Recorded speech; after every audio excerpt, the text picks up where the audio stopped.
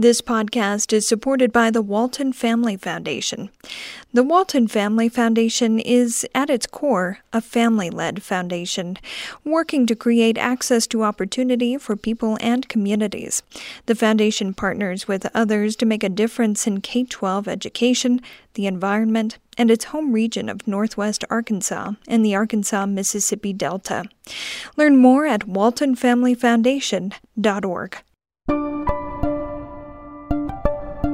This is Aspen Ideas to Go from the Aspen Institute. I'm Trisha Johnson. For many of us, the past 16 months have been emotionally excruciating. The pandemic's lockdowns increased loneliness, isolation, and depression.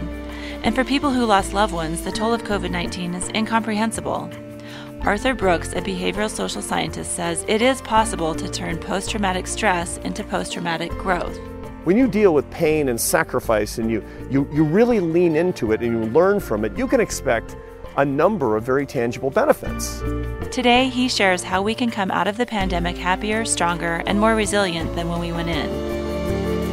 Aspen Ideas to Go brings you compelling conversations from the Aspen Institute. Today's conversation is from the Aspen Ideas Festival.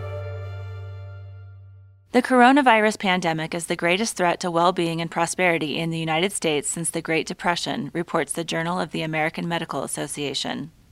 Concerns such as a loved one dying or fear of contracting the virus have taken a toll on Americans' mental health.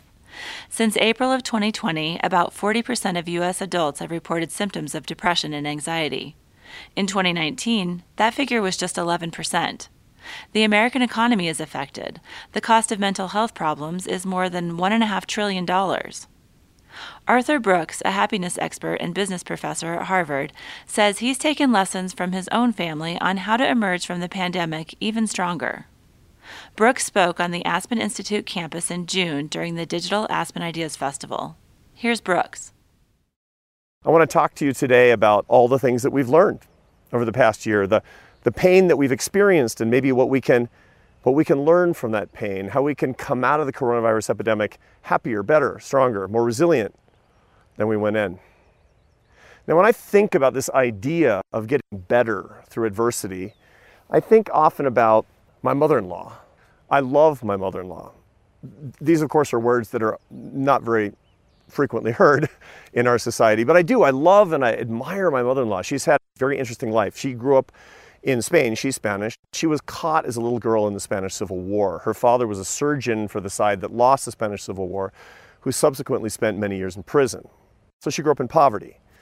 At the age of 21, she moved to Barcelona and married my father-in-law, a marriage that turned out not to be very happy. As a matter of fact, he left soon after his children were born with another woman. This is not an unusual story. It's happened all throughout history. So it's not an uncommon tragedy, but it's a trauma nonetheless. It was hard on them. Recently, my beloved mother-in-law, who's now 92, and I were discussing this, and she said, that was the worst time of my life. And she thought about it a little bit, and she said, and it was the best time of my life. And I said, what are you talking about? How can it be the worst and the best at the same time? She said, because had it not been for that terrible time, I wouldn't have become the person that I am.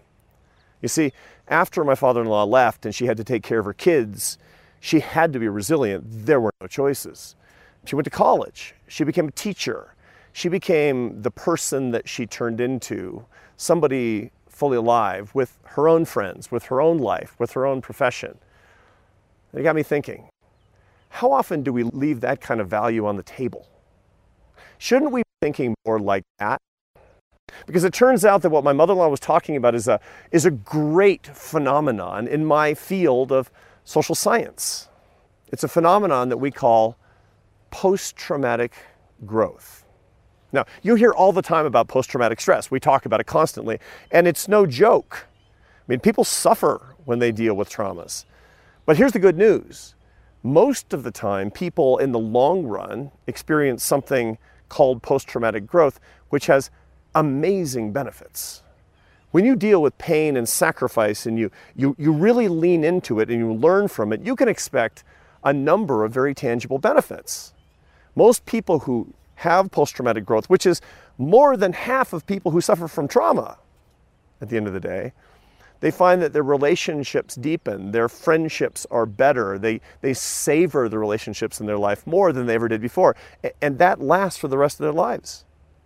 They think less, they care less about what other people think of them. Now, that's a superpower. Wouldn't you love to not care what other people think of you? Wouldn't you love to not do things because of what people think of you? I would. People experience that when they get post-traumatic growth. They're more resilient to future trauma. Look, you're not going to go looking for trauma, but trauma is looking for you. It's going to find you sooner or later. We all suffer from tragedies in our lives that are hard on us, that throw us out of our emotional equilibrium, don't they? Wouldn't you like to be stronger and more resilient in the future? Post-traumatic growth, if you can get it, will give that to you. And finally, and last and not least, virtually everybody who goes through post-traumatic growth becomes more philosophically adroit, more spiritually adept. They understand what is more transcendent to their own narrow existence better than they did before. These are the benefits that we get. These are the benefits that my mother-in-law got. I can think back on my life of the things that really went wrong. These are some of the benefits that I've gotten.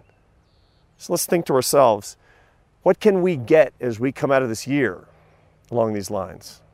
Now, when we talk about the coronavirus epidemic, it might sound maudlin or grandiose to talk about trauma, but it is no joke. There's an emergence that we're actually seeing among clinical psychologists of what they are calling COVID anxiety syndrome. And that's not just the natural tendency to put a name on everything. It's a serious business. We find people are suffering from clinical anxiety, a syndrome that frequently requires medication. It requires treatment.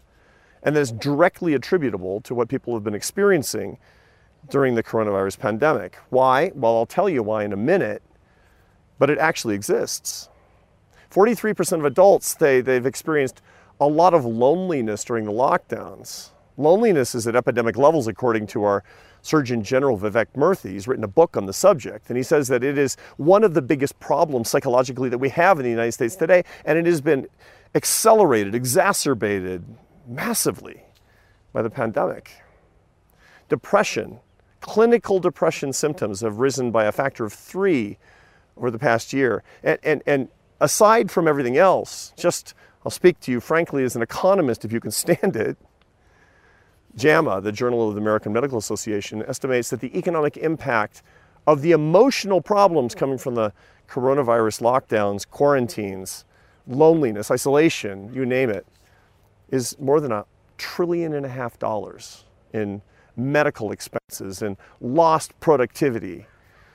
This, my friends, is trauma. Now, some of you watching this, you've lost loved ones. Some of you have gotten sick. Some of you have lost your job. Some of you have lost businesses. That's really tangible, but most of you haven't, blessedly. But you've experienced a hardship too. Fear, disappointment, loneliness. How can we come out of it better than we went in? That's my topic today. I'm going to organize my thinking on this and the lessons that we can get from COVID-19 in 3 parts. If we want post-traumatic growth, we need to do 3 things. Number 1, we need to manage our feelings. Now maybe that sounds weird to you. How can I manage my feelings? My feelings are something that happened to me. No, you can, you should. And there's huge promise if you do. Second, the solutions that people give to you for your isolation and loneliness, they're commercial solutions and they don't have your best interest at heart. The true solutions come from within. And my third lesson is that when change finds you, you need to lean into it. Because if you don't, you won't get the benefit. But if you do, you're going to love what you find. So let's go through these 3 lessons, learn them deeply, and find how we can use them as we hope, come out of the coronavirus epidemic into the new phase of our lives, a new and better and more beautiful phase.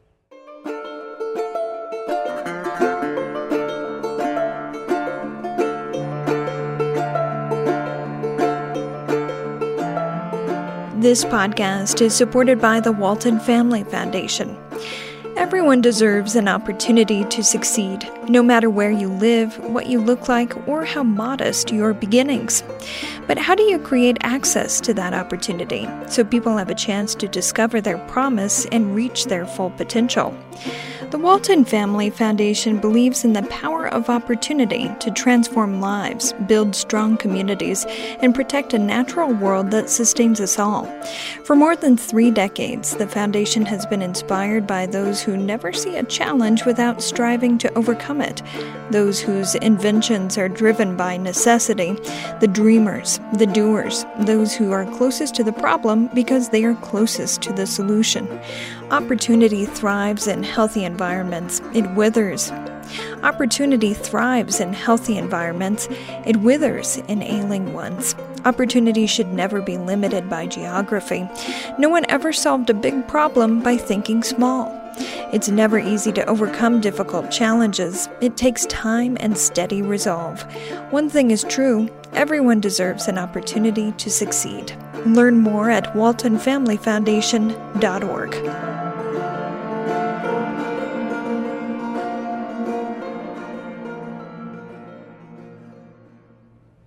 Let's start with feelings. People treat feelings, as I mentioned before, as just a phenomenon. They're in the ether. They happen to us. And there's a reason that we feel this way. Feelings are processed by a very ancient part of the brain called the limbic system. This was evolved more than 1 million years ago, before we had our conscious minds the way that we understand them today. See, our conscious minds are functioning in the prefrontal cortex of the brain, the big meaty lobes behind your forehead. The limbic system is much deeper. It's something that exists because we need our feelings to be processed automatically because they keep us alive. Often, psychologists will call this, social scientists will call this the lizard brain because it's primitive.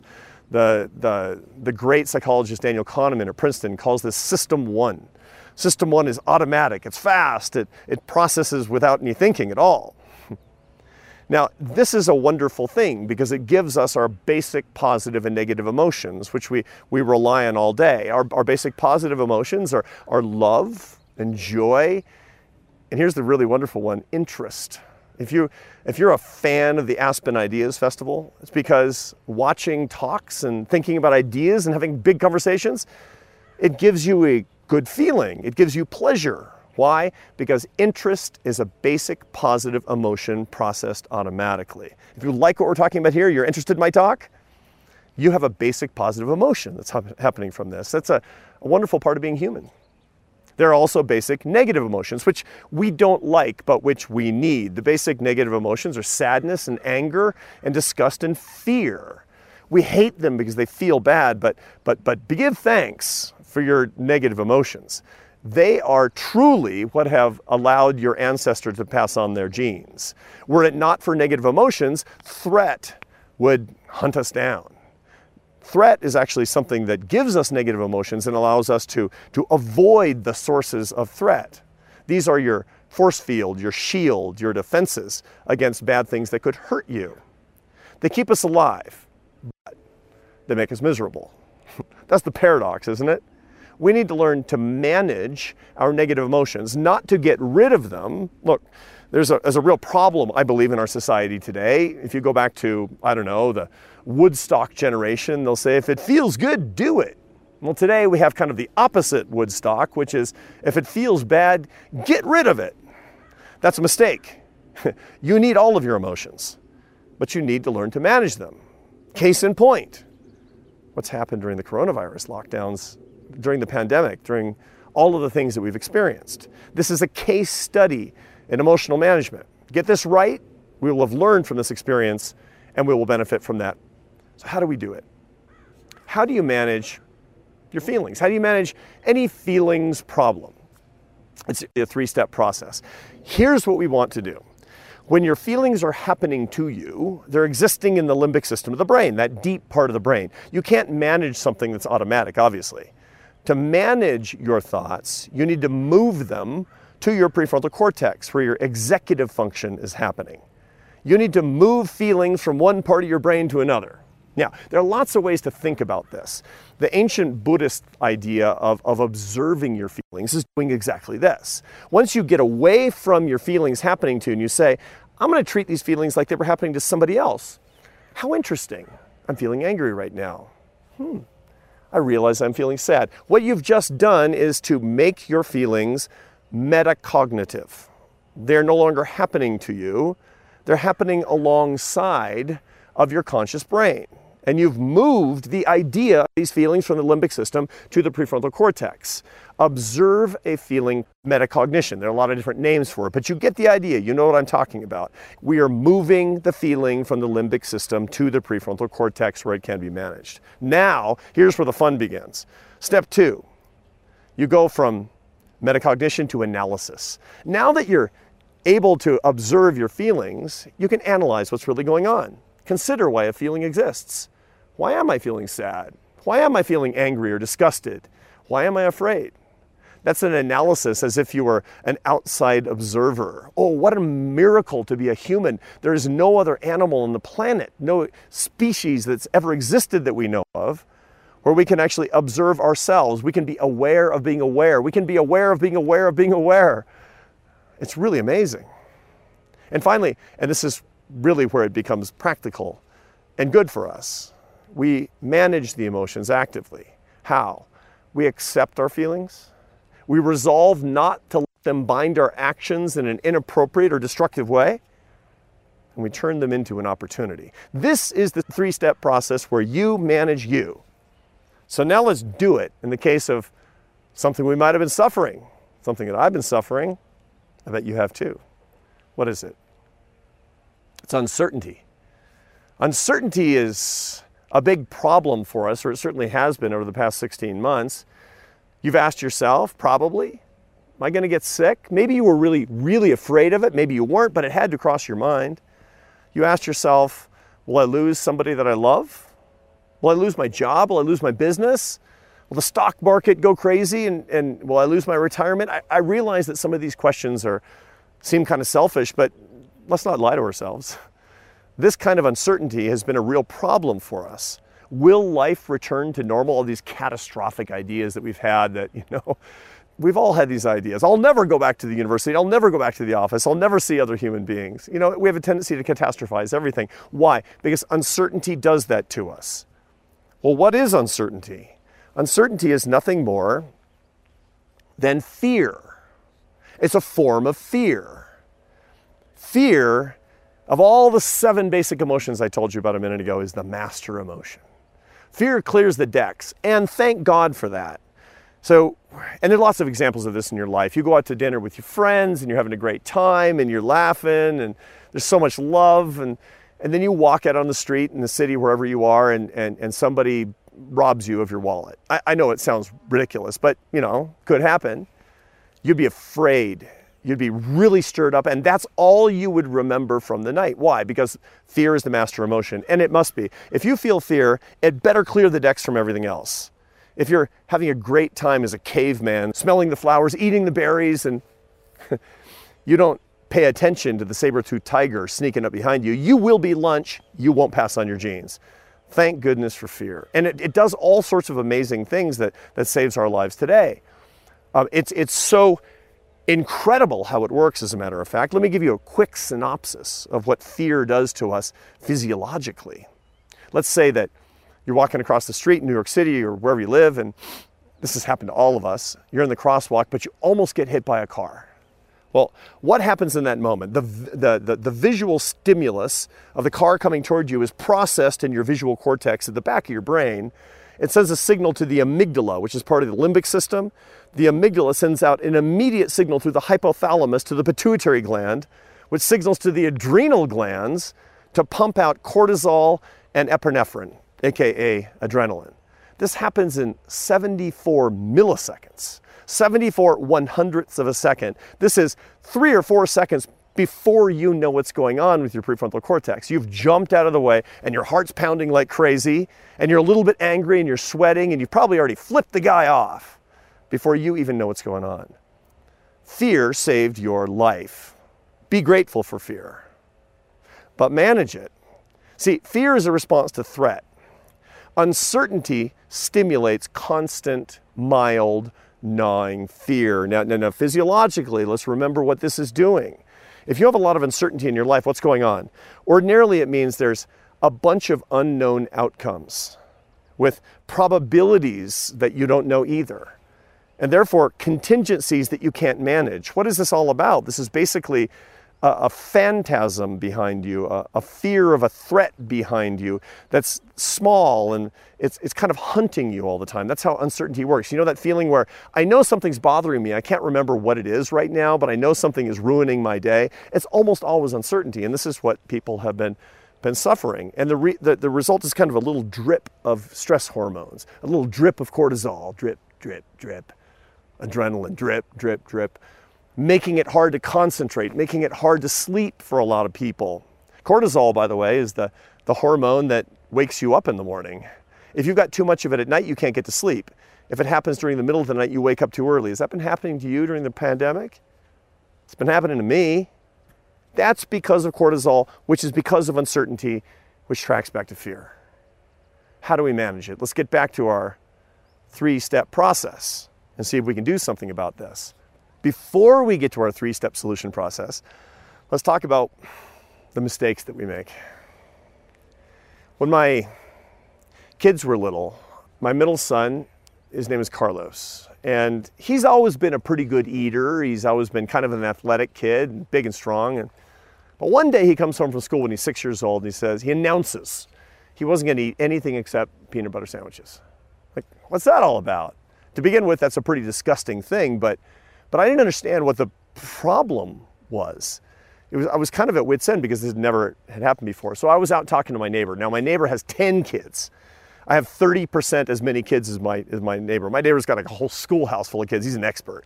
And he asked me this question. He said, well, did Carlos get a new teacher in school or something? And I said, yeah. How did you know? And he said, because it's always the same with kids. When they lose control in one area, when they have a high degree of ambiguity, uncertainty, in one area of their lives, it actually pops up in excess control in another area of their lives. I thought to myself, that's a pretty interesting thing. I wonder if that's a robust finding in social science. That's how I think.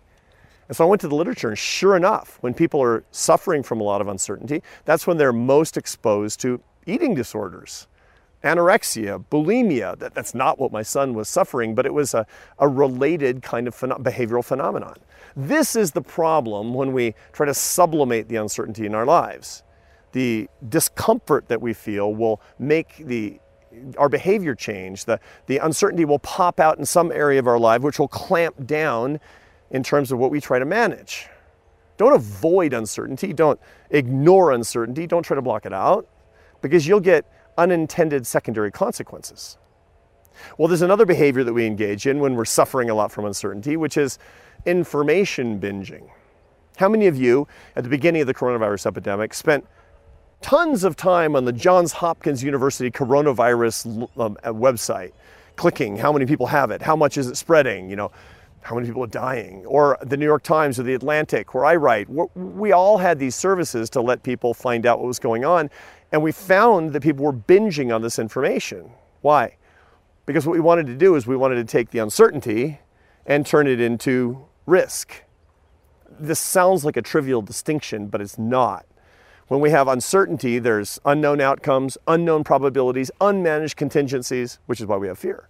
Risk, on the other hand, has known outcomes, estimated probabilities, and therefore managed contingencies. That's the reason that insurance exists. Insurance is literally a happiness business because it converts uncertainty to risk. How do we try to do that in our ordinary lives? If I can get enough information, then I'm going to know the possible outcomes, I can estimate the probabilities, and I can take action. Well, guess what? When there's something that's as uncertain as the pandemic was, you can't do that. You're going to spend all day long trying to do it. I'm going to watch 3 hours of CNN and hope that there's a new Dr. Anthony Fauci appearance where I'm suddenly going to get the breakthrough information that's going to make everything clear. And it never happened, and it just made you worse off. Avoidance, information binging, these are bad strategies. What's the right strategy? It goes back to our 3-step process. Here are your uncertainty action steps. Let's call this the uncertainty management steps. Number 1 is metacognition. Remember, observe your feeling. I'm experiencing fear from uncertainty. as you experience ongoing uncertainty from this, start here. Learn to do this. Because again, what is our purpose today? It's using the coronavirus epidemic discomfort, trauma, such that we can be better in the future.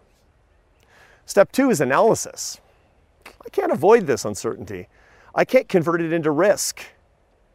So I need to manage it. How do I manage it? I got a great suggestion on this from a friend of mine who's an oncologist, a cancer doctor. He specializes in late-stage cancer diagnoses. He's the guy who says, I just got your tests. You need to come into my office.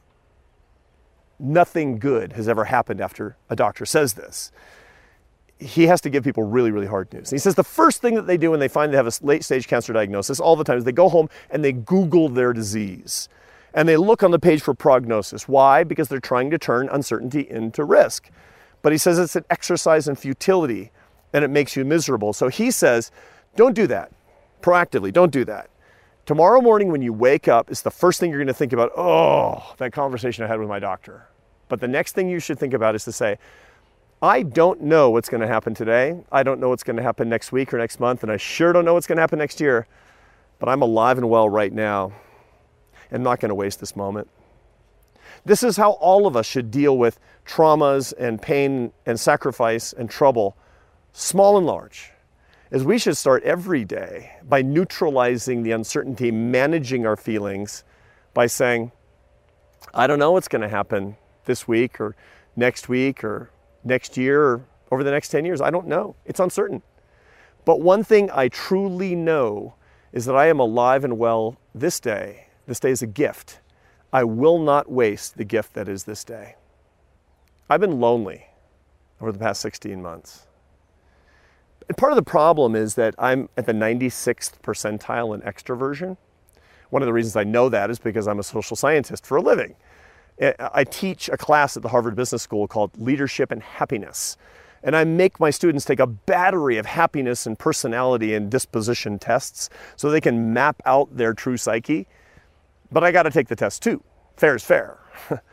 I take them every year and I keep finding the same thing over and over and over again when it comes to my personality. And I'm not proud of this, but to be at the 96th percentile in extroversion, exceptionally high in openness, which what social scientists also call neophilia, a love of new things, means you're going to suffer during the coronavirus lockdowns.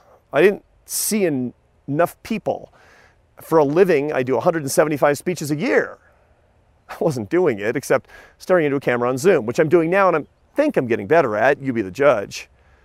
But it isn't the same. I love people. I love you. I want to see you. And I've been really lonely. Maybe you have too. Early on, I noticed after a couple of months of lockdowns, it's great being with my family, don't get me wrong, but the lack of contact with new people, new conversations, even strangers, it made me feel almost physically uncomfortable, like there was a pane of glass between me and the outside world. What was going on? Well, here's what was going on. I was lacking a key neurotransmitter, a neuropeptide that functions as a hormone, if you're keeping track of the technical parts, called oxytocin. This is in the vernacular known as the love molecule. Why? It's produced by the human brain in response to two things: eye contact and touch. You crave it. It is intensely pleasurable. And it's a wonderful part of human evolution, actually, because it bonds us to other people in ways that make us, as far as we're concerned, fully human. You get the biggest burst of oxytocin when you lay eyes for the first time on your newborn child. I remember this. My first newborn son was born, and I had been reading about oxytocin. I thought, I'm a social scientist. I have got the information. It won't happen to me. But they let me help deliver him, which is not true. I mean, they say, sir, do you want to help deliver your child? And that just means, keeping you far enough out of the way that when you faint, you don't faint on the mother. But I cut the cord. It was meaningful. And they put my little son in my arms, and he looked up. He seemed like he was looking up, and we made eye contact, and something exploded in my brain. It was oxytocin. Now, evolutionary biologists will say, well, that's a very handy thing, isn't it? so you don't, leave the baby on the bus or something like that. But no, it's more than that. It's a miracle. It's the neuropeptide of love, and love is happiness. It's true. So what's the problem when you don't get enough of it? You feel uncomfortable. You feel restless. It can be almost physically painful. And that's what a lot of people have experienced. Why? Not enough eye contact, not enough touch. So what do we do? What do we do? Well, the world has got solutions to this. The world has got commercial solutions to make you feel better. What do they look like? They look like this: staring into a computer screen, making eye contact, so it seems, or at least making social contact with other people. There's been a huge explosion in the use of social media over the past 16 months, and not just among people in their teens and 20s. On the contrary, people my age too have gone from minutes a day to hours a day on Facebook and Twitter and even Instagram. Can you imagine? I'm 57 years old and scrolling through Instagram. Why? It's because this promises us more social contact, which is implicitly promising us the oxytocin that we crave so badly to feel fully human. Here's the problem. It doesn't work. No eye contact, no touch. It promises everything. It delivers next to nothing. There's a wonderful body of research that's largely spearheaded by Jean Twenge, who's a social psychologist at San Diego State University, that shows that anything more than about an hour a day of social media across all platforms, you'll get lonelier the longer you're on it. Does that make sense? Lonelier the longer you're on social media? How can that be? Think about it this way. Social media functions as the junk food of social contact. If you are really hungry and you always satisfy your hunger with burgers and fries and milkshakes, you can literally become both malnourished and obese simultaneously. How can that be, malnourished and obese? Because your calories to nutrients are all messed up. Now, this is not a nutrition lecture, but the metaphor is apt, isn't it? You know that the way for you to be healthy is to get not enough calories, but enough nutrients. And that's what you need socially as well. When you're looking at social media all day, which is the natural tendency in which the commercial world is pushing at you, luring you, it's saying, this is where you'll get what you need. It's the flashing fast food sign. And all that'll happen is too many calories and not enough nutrients. You will get lonelier while you're actually consuming too much. So what do we need to do instead? How do we protect ourselves from this loneliness, from this social junk food? And the answer comes, and it always does, from within.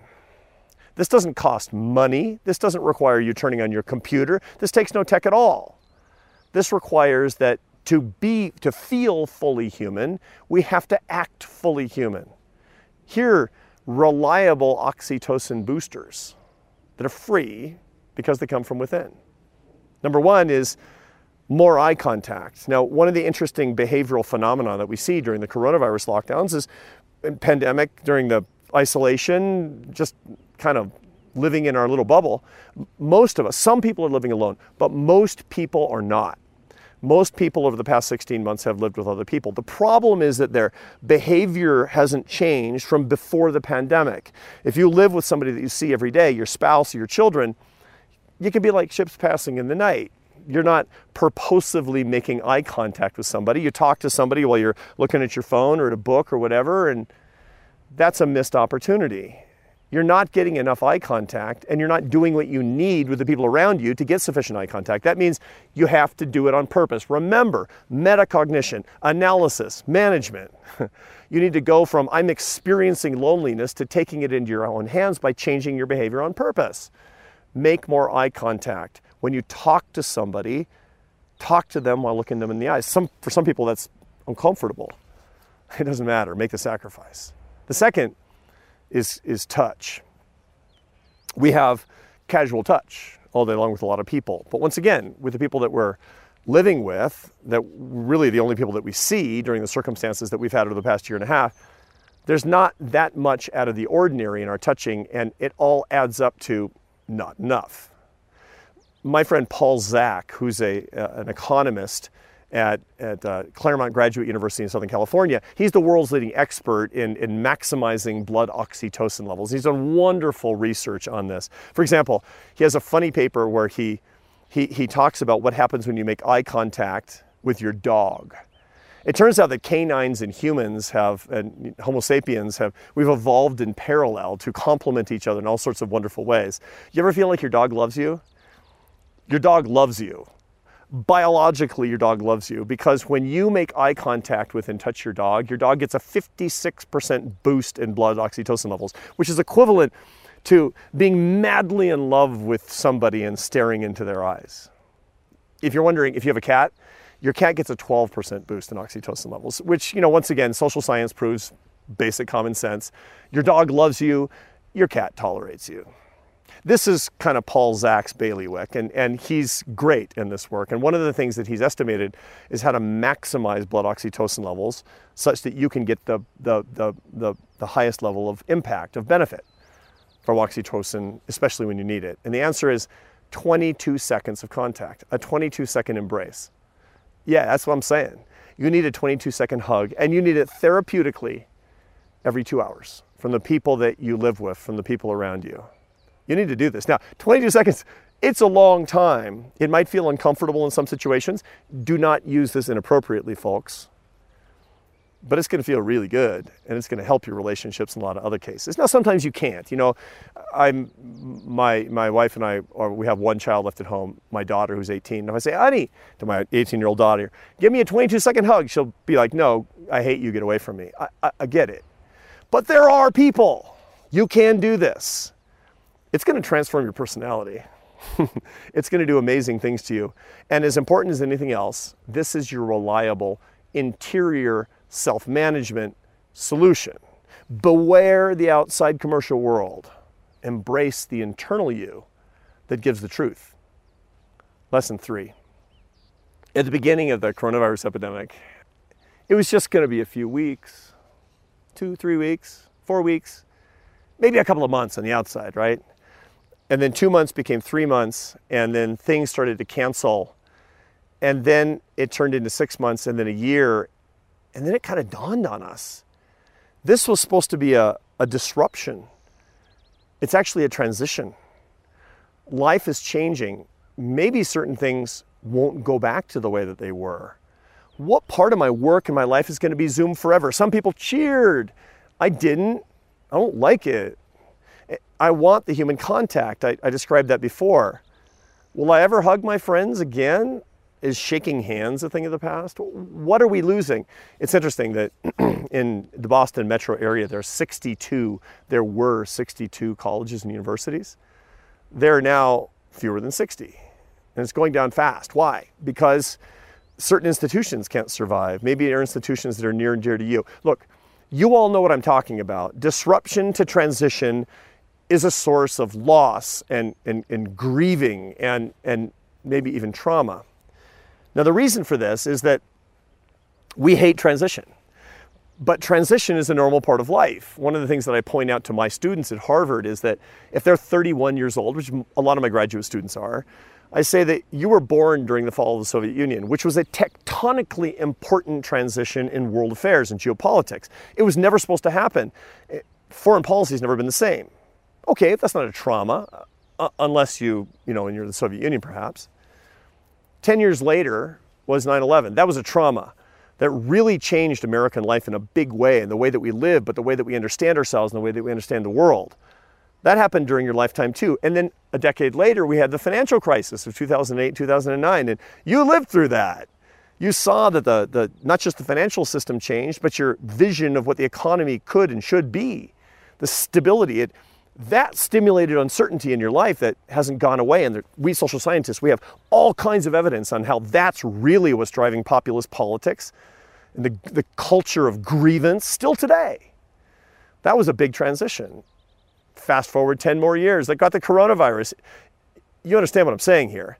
Every 10 years, there's a massive, unwelcome collective transition, and this is interspersed with your private transitions. According to the data, every 18 months or so, there's going to be a transition in your life, usually involuntary and therefore unwelcome. Transition is part of life. Change is part of life, but we don't like it.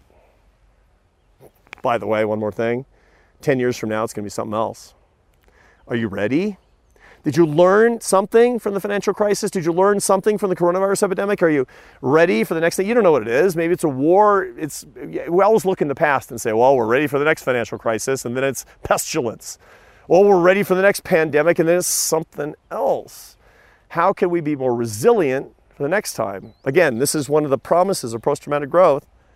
If we can get to the root of our discomfort now with this transition, we're positioned for all kinds of good things going forward. Well, let's do a little bit of the analysis. Look, we're observing our discomfort. That's metacognition. Now let's go to analysis. Why do we hate change so much? Change finds us constantly, and yet we hate it. Why? It goes back to evolution. Once again, negativity bias is what we call it. When you're seeing a transition in your life, you always look for the bad parts of it. Why? Because you must be attuned to threat.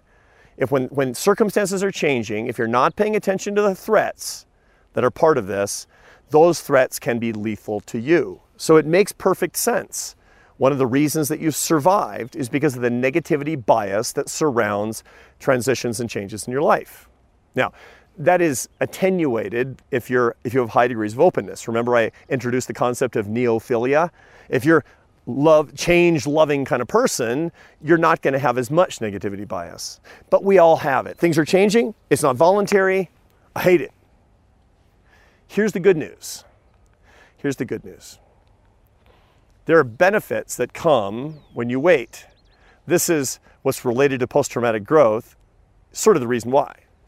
If you wait long enough and you embrace change, aka you don't resist change, you get a different kind of bias. Negativity bias goes away and you get something else called fading affect bias.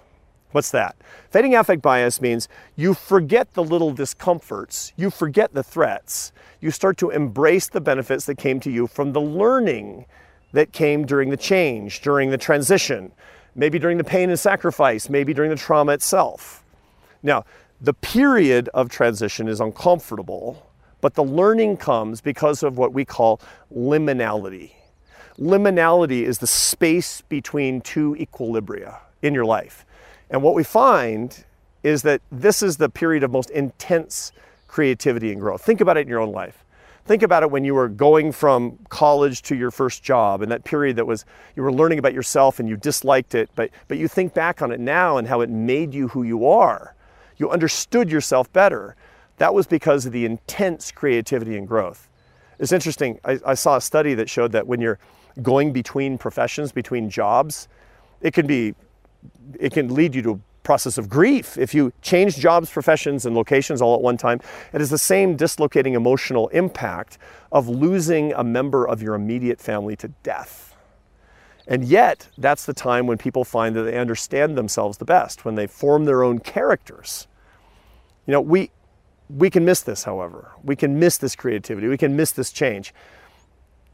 Lately, just as an aside, I went from running a large organization in Washington, D.C., a think tank called the American Enterprise Institute for almost 11 years, to becoming a professor. And it was a real change in my career. And I remember the year and a half between, which also contained the coronavirus epidemic, so this was complicated things. I remember that my signature changed. So I'd go to the bank and sign something, and it'd be like, that doesn't look like my signature. This is what liminality does to a person. This is how liminality changes a person. And you want to resist that. Don't resist. If you resist, you won't get fading affect bias. You won't get post-traumatic growth. You won't get the benefits from this. Change should be a signal to you, albeit an uncomfortable one, that adventures await. Let's talk about this specifically in the case of the transition that has been the coronavirus epidemic. When I talk to people about the epidemic, that the conversations always key in on two topics. About pre-pandemic, all the stuff that they liked and they miss. And there's data on this, there's survey data on this, as you can imagine. 24% of people saying the thing they miss the most is travel. 19% of people say it's relationships, friends and family. Those are number 1 and 2, the things that they miss. And then they talk about the things that they don't like during the pandemic, the disappointment, the missed things, the graduations, the weddings, maybe the funerals that people missed, the fear, the loneliness, the uncertainty. But that's a missed opportunity to get the benefits from the liminality that this experience is bringing us. Now think about it. You're looking at this graphic that I have. The pre-pandemic conversation is about the things you liked and missed. The pandemic conversation is about the things that you dislike and won't miss. But those are the two wrong quadrants if you want to be in beneficial transition. Here are the right quadrants. Fill in the other ones. Talk about the pre-pandemic experiences and relationships and general phenomena in your life that you disliked and you want to leave behind, and make a strategy to leave them behind. What about the daily hassles? What about things of your job, or maybe your job itself, or the place where you live that didn't fulfill you? What about the unproductive or toxic relationships that you need to leave behind? This is your chance. Look, it's hard to say goodbye to people who belittle you or put you down or bring out the worst in you or make you gossip. Yeah, I know that under ordinary circumstances, but what if you have a 16-month pause in that relationship? Don't call back. This is your opportunity. This is exciting. This is so good, isn't it? And now make a list of the things, by the way, make a list of the things that you don't want to go back to. And make a second list now of the things that you like from the pandemic. I know, net, you prefer not to have the pandemic. I got it. Me too. But make a list of the things that you will miss. That after dinner walk, that time in your garden, that, coffee with your spouse, somebody that you love in the middle of the afternoon that you never would have gotten before. Make a list of those things and make a strategy to keep them. If you really want to grow and change, and you want it to be good for you, you want post-traumatic growth, then you need a strategy, a metacognitive strategy to do so. And that requires these lists. What will I leave behind that I don't miss? What will I keep that I actually liked? Here's the image I want to leave you with on this. When I was a kid, I grew up in the Pacific Northwest. I grew up in Seattle, Washington, and I was crazy about fishing. Well, I'd fish in rivers and lakes, and somebody said, the best fishing is in the ocean. Now, I would go down in the summertime to the Oregon coast where my aunt, she worked as a receptionist at a hotel. She lived in a trailer on the beach, and it was the most exciting thing, and I would go there every summer, and I decided one summer, I'm going to learn how to fish in the ocean. So I got my little fishing pole, and I was doing it the same way that I always did. First time. And now this picture that you're looking at here is actually a little casual sketch, a watercolor, done by my mother of the day I tried to learn how to fish in the ocean. I was 11 years old. And my mother was an artist of some minor renown in the Pacific Northwest, and this was just one of the easy sketches that she did of that day. And it looked so pastoral and so beautiful and so fun. I was miserable when she took this picture because I was catching nothing. Well, along the way, after I've been doing this for 2 hours, fruitlessly, I remember this day, not because of the picture, it's burned into my brain. This old wizened local mariner comes out of nowhere, seemingly. He comes up to me and says, "Hey kid, catching something?" I said, "No, nothing." He says, "Getting any bites?" I said, "No bites." He says, "Because you're doing it wrong." "What are you talking about? I'm doing it wrong." He says, "You're not fishing during the falling tide." Now, for those of you who don't live on the ocean, the falling tide is when the tide is going out especially quickly. That's a falling tide. And it wasn't a falling tide because it doesn't make sense. You're not going to catch fish during a falling tide. Everything's going out to sea. So I said, "Why?" He said, "Because during a falling tide, it looks like there's nothing that's going to stay. It's stirring up the plankton and bait fish, and the game fish are going berserk. You'll see." Oh, half an hour go by. He says, now, falling tide. We throw our lines in. He had a fishing pole too. And we're pulling them out one after another. I mean, it's great. Half an hour, we're pulling out fish after fish. And then afterward, we're kind of tired and we're sitting on the rocks. I'm sitting with this old guy, I'd never met him before. He lights up a cigarette and he's kind of pensive. And he says, you know, kid, there's only one mistake you can make during a falling tide. And I said, "What?" He said, "Not having your line in the water." You understand what I'm saying here?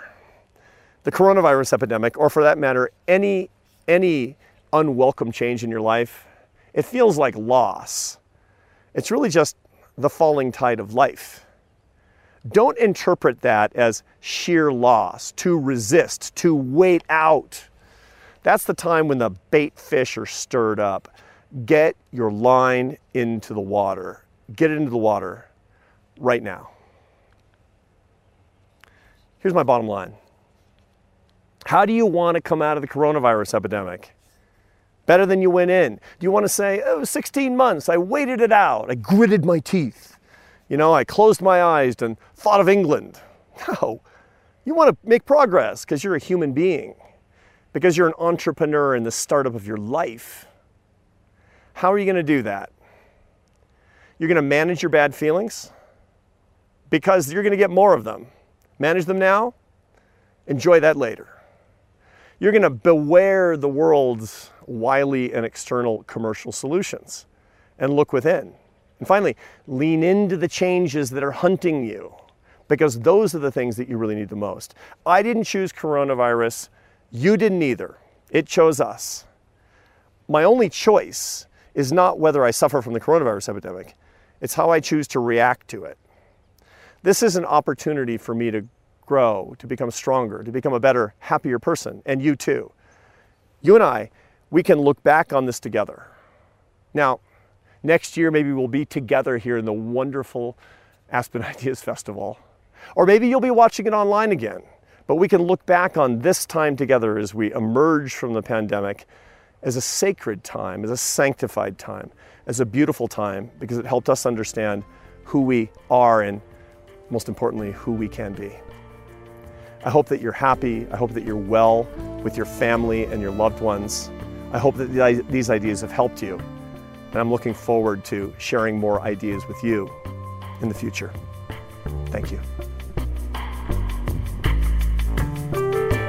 Arthur Brooks is a professor of the practice of public leadership at Harvard Kennedy School and a professor of management practice at Harvard Business School. Previously, he was president of the think tank, the American Enterprise Institute. You can watch an excerpt of his talk at aspenideas.org. He spoke at the Aspen Ideas Festival in June. Make sure to subscribe to Aspen Ideas to go wherever you listen to podcasts. Follow us on social media at Aspen Ideas. Listen on our website, aspenideas.org, and sign up for our newsletter. Today's show was produced by the Aspen Ideas Festival team: Kitty Boone, Keeleen Bretman, Katie Cassetta, Kristen Cromer, Libby Franklin, Ava Hartman, Marcy Krivonen, Jonathan Melgard, Azalea Milan, and me. Our music is by Wonderly. I'm Trisha Johnson. Thanks for joining me.